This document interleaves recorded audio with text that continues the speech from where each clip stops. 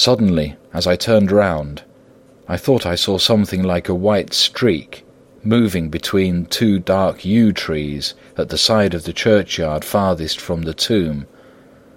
At the same time, a dark mass moved from the professor's side of the ground and hurriedly went towards it. Then I too moved, but I had to go round headstones and railed off tombs, and I stumbled over graves. The sky was overcast, and somewhere far off an early cock crew.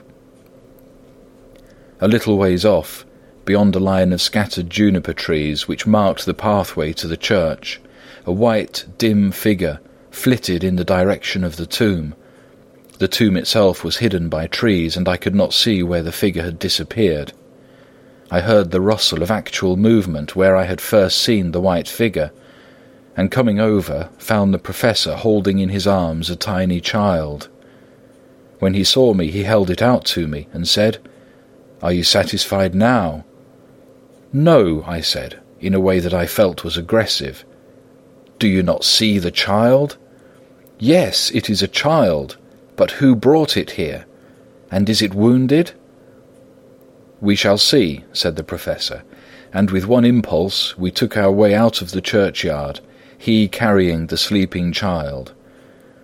When we had got some little distance away, we went into a clump of trees and struck a match, and looked at the child's throat. It was without a scratch or scar of any kind. "Was I right?" I asked triumphantly. "We were just in time," said the professor, thankfully. We had now to decide what we were to do with the child, and so consulted about it.